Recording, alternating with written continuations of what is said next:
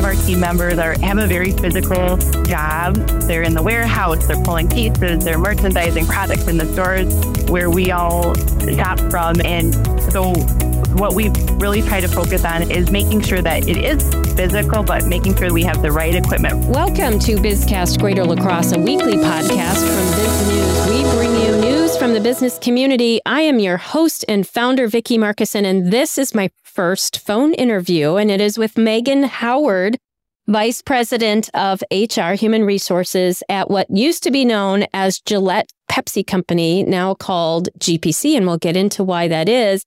But I reached out to you, Megan, because you had a celebration. You had a community celebration for 125 years. And so can you explain what that anniversary is? Yeah, absolutely. And it is so nice to talk with you again, Vicki. I know our paths have crossed, and it's just nice to connect again. Agreed. But as far as why we had this kind of massive celebration this past summer, and it was across all of our divisions, was that we were celebrating PepsiCo and their birthday. So we had a big birthday party to celebrate 125 years in business. So we haven't been in business for 125 years, but we've been distributing Pepsi products ever since we started. So it was worth celebrating. Yeah. So for clarity, you have an affiliation, of course, with Pepsi, and they started 125 years ago, but Gillette started. It's weird to think how much farther in the Pepsi pathway that Gillette became affiliated. So when did that happen? So we started in business. So Norman Gillette, who is our founder, started the business in 1937. Wow. And it's strange to think that Pepsi had been around for a while. What is the origins of Pepsi? Well, Pepsi started, interestingly, back in the late 1890s, and there was a chemist and a pharmacist that developed this product, if you want to call it that, called Brad's Drink, which was the carbonated water and sugar and vanilla and some other stuff in there. And then it gained some popularity, and then he renamed it in early 1900s, and then that's when they started calling it Pepsi Cola. And then the first Pepsi franchise was established in 1907. So interesting that this just starts as, hey, this sounds like something that would taste good. And I can guarantee they probably had no idea 125 years later how prolific, if you will, how robust the Pepsi brand is. That's true entrepreneurship. Yeah, I'm sure they wouldn't have, but it's pretty amazing to look back and see the graphic from years past, and just definitely a recognizable brand. So yeah. And so Norm Gillette, was he in La Crosse at the time that he created the company? So I believe he actually was more founded towards Winona. And so then he was basing his business out of Iroquois. So that immediately in the La Crosse area, but very close to this market. Very interesting. And so that was the first generation owner. How many leaders have come through, or approximately how many have come through since that time? So we are actually still owned by the Gillette family, and I want to say it's fourth generation at this point. And yeah, I did not have the honor of meeting some of our more senior owners, but I know that the family is still very proud to be owners, and they aren't necessarily involved in the day-to-day operations of the business, but they still serve on our board and are very much in tune with what's going on in our business. So it's kind of cool to have that connection and still be that family-owned feel. Absolutely. And what a rarity, too. To be 80 years and still be owned by the same family is a true celebration in and of itself, because as many of us know, that means that they are very dedicated to local and the local market, because that's where they got their founding. And so as we look at what GPC, as it's now known, GPC rebranded with the anniversary. Can you explain that? Yeah. So we wanted to find a way to really honor our roots, and that is certainly Pepsi brand, but also have a way to recognize that we distribute a lot more than just the products. And Bubbler and Gatorade and Starbucks and Lipton, and I could go on. And so we're very diverse. And I think just given the nature of our name being Gillette Pepsi, there's been in our market certainly confusion on, oh, what do? You're Pepsi, like you're part of PepsiCo. And so we just really wanted to identify ourselves a little bit differently and take the opportunity to rebrand. And GPC is still paying respect to Gillette Pepsi companies, but just allowing us the opportunity to maybe step away from being so overtly Pepsi in our logo and so forth. Got it. And hence, it's still the name of the company, so to speak, but again, de-emphasizing that Pepsi. And I know I had the privilege of taking a tour of your facility and was amazed at how many diverse products you have. And if I recall, the actual sale of Pepsi is a fraction of your total sales just because you have so many products. Is that right? Right. Yeah, it's true. It is still our core brands, Mountain Dew and Pepsi. That's certainly impactful for our business. But you're right. We have so many more products and really consumer tastes, they change throughout time. And these days, consumers generally are looking for less carbonated beverages, or if they are carbonated, they want something that's, I guess, really healthier. So we have a lot of our zero products that we are focusing on where they're a healthier option for the consumer. And so that's where we are being progressive and thinking about long-term what we carry to make sure that we're meeting those needs. Yeah. And so you're listening to Megan Howard. She's the vice president of HR for what used to be called Gillette PepsiCo, now called GPC, on the 125th anniversary year for Pepsi. And so as we think about the history of not just Pepsi in general, but also for GPC, I'm guessing that, again, as head of HR, that the requirements of someone back in 1937 when Gillette Pepsi formed and now are very different. How would you summarize how the refreshment industry, if you will, has changed? I think there's so many amazing people that you could talk to here that have been with our company their entire career. I mean, we have 40 plus year veterans that can talk to some of those stories, which I love hearing how it's changed and how we went from actually bottling products back in the day and distributing it that way to now we no longer bottle it, we just distribute it. So there's some of those things that have changed as time has gone on.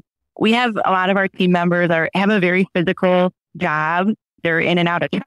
They're in the warehouse. They're pulling cases. They're merchandising products in the stores where we all shop from. And so what we've really tried to focus on and bring support to and change is making sure that it is physical, but making sure we have the right equipment for them to use so that we are making sure they're being safe with the job and making sure that also we're being fair about, the length of their day and how long they're working so that we're not exhausting our employees. I think maybe years ago and just in general, perhaps the workforce was, you just grind it out, and we want to make sure it's a good balance for our employees. So those are some things that have changed too, just from what I've seen in my short time here.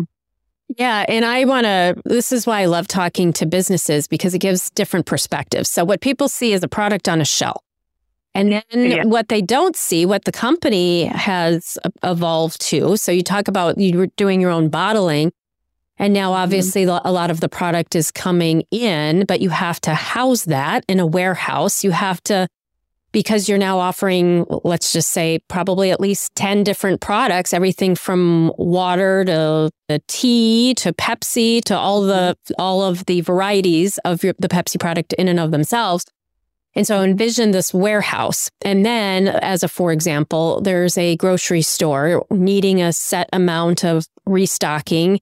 And so trying to track where the orders are, how much inventory is sitting on the floor, how much more you need to get to make sure that you're meeting future demands. Because I'm guessing things like big sporting events in town cause an uptick. Like it is far more complicated than I'm sure in 1937.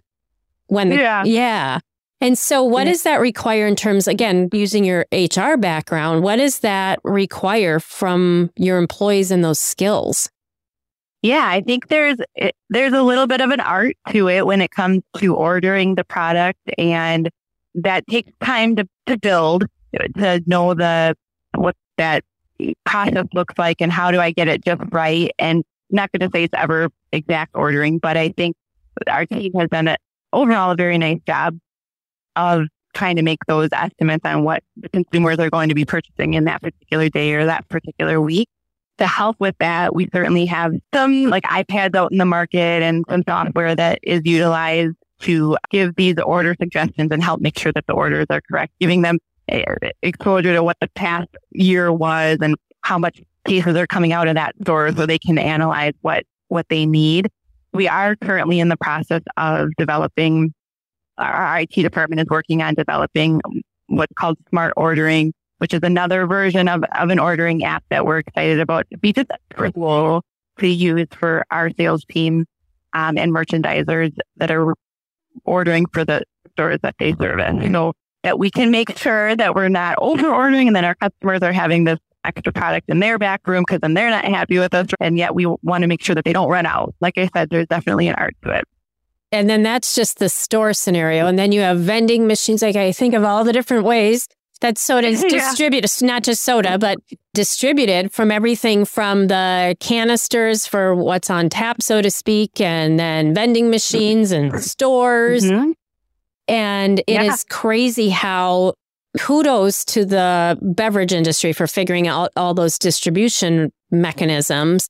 But in terms of someone just monitoring the technology to make sure that things are efficient and effective. And then in good old Wisconsin, you still have to deliver products. And so you still have individuals that are taking trucks through sludge and cold weather and steamy weather. And so how do you, this is a very HR question, but how do you ensure that the people that are doing that really hard work that many of us are grateful for feel that gratitude and that job satisfaction? Yeah, that is a great question. And we've made a very concerted effort, really specifically the last couple of years, to be better at being an employer of choice and being a great place to work. And so it starts with the environment, the day-to-day. How are you being treated as a person? Does your boss care about you, check in on you? We're not leaving you out hanging if you need the help and the support. Those type of things that mean a lot to all of us, and just making sure there's recognition of that. Training if we have newer people and making sure that they're set up to succeed, so that is frustrating for a new person if you don't have someone to go to or you feel like you're left on an island. And so we don't want that to happen. So that's what we're working on. We've enhanced our benefits significantly in the recent last year or so. Again, more employee centric with offering quite a few new things this past year that we didn't have, which I was super excited about. We increased our PTO, offered paid maternity leave and paternity leave. We have employee scholarships for their children. So a benefit for the employee, but a benefit for their child. Tuition reimbursement, which is pretty cool too. And just some of the flexibility that we all crave in the workplace with our schedule, working from home a little bit where it's appropriate and where it can fit in. So just being more open to a lot of those things that maybe we just hadn't looked at until more recently. So that's been a great change for us, I feel. Yes. So you're listening to Megan Howard, Vice President of Human Resources for what is formerly Gillette Pepsi Co., GPC. So Megan, it sounds like you're really investing not just in the individuals and their family life, but also in their advancement. Where do you, and it can be in the HR realm, which I know is your wheelhouse, or the company, where do you see some of the needs coming up in the next few years in terms of where the company needs to go? Yeah, I think, as I mentioned earlier, we've had some great long-term employees, right? But naturally, there's also a large number of our employees in our workforce that is ready to retire. And along with those retirements goes their industry knowledge and their things that just come second nature, and you can't just replace that immediately. And of course, that's a gap or a concern of making sure that people that just don't have the experience and the time in that they have the opportunity to learn from those team members as much as they can before they decide to take that next step in their lives. So that is definitely something that we have to focus on. I think, as I mentioned earlier, too, consumer trends and the taste changing, it's something we have to be ahead of, 3 steps ahead of it. What are the opportunities that we're seeing? New products that are on the market that we might want to consider bringing on? How to make sure that is it going to be profitable for us? And so it's a win all around. Being willing to take risks and assess what those opportunities are. That's going to be and continues to be something that we have to stay on top of so that we stay relevant. Market share is always another one too. I like to say we don't want to toot our own horn, right? Like we're a Pepsi town. I feel like I feel really proud of that, but we can't take it for granted, and we can't just become lax in our customer service or anything and just assume that's going to come to us. And so not losing sight of having that infinite mindset that we are in a competition with ourselves. Absolutely. You're always driving forward, and you reinforce as well. Many of us feel like we had a lot of people retire, of course, that we being our society in general had a lot of people retire that just didn't come back to the workforce.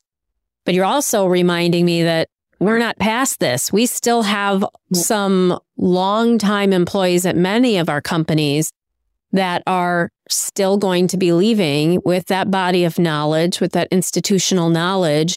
And so we're not through this yet. Right. Yeah. And so that is the ongoing challenge. Again, we're not through this. We still have an employee shortage, and finding the right employees to replace those individuals is a collective challenge. My common closer question is, what makes you passionate about what you do? That is a great question.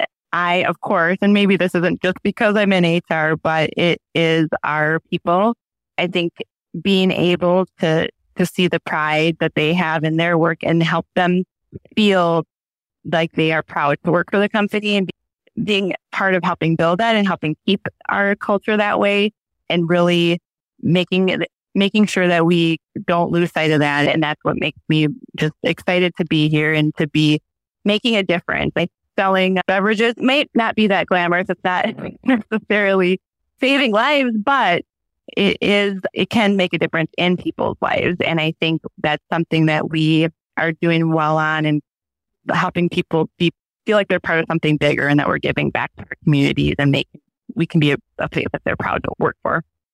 I can tell you're in human resources because it's always focused on the people, which is very needed and awesome. So you've been listening to Megan Howard, Vice President of Human Resources for what was Gillette Pepsi Company, now called GPC.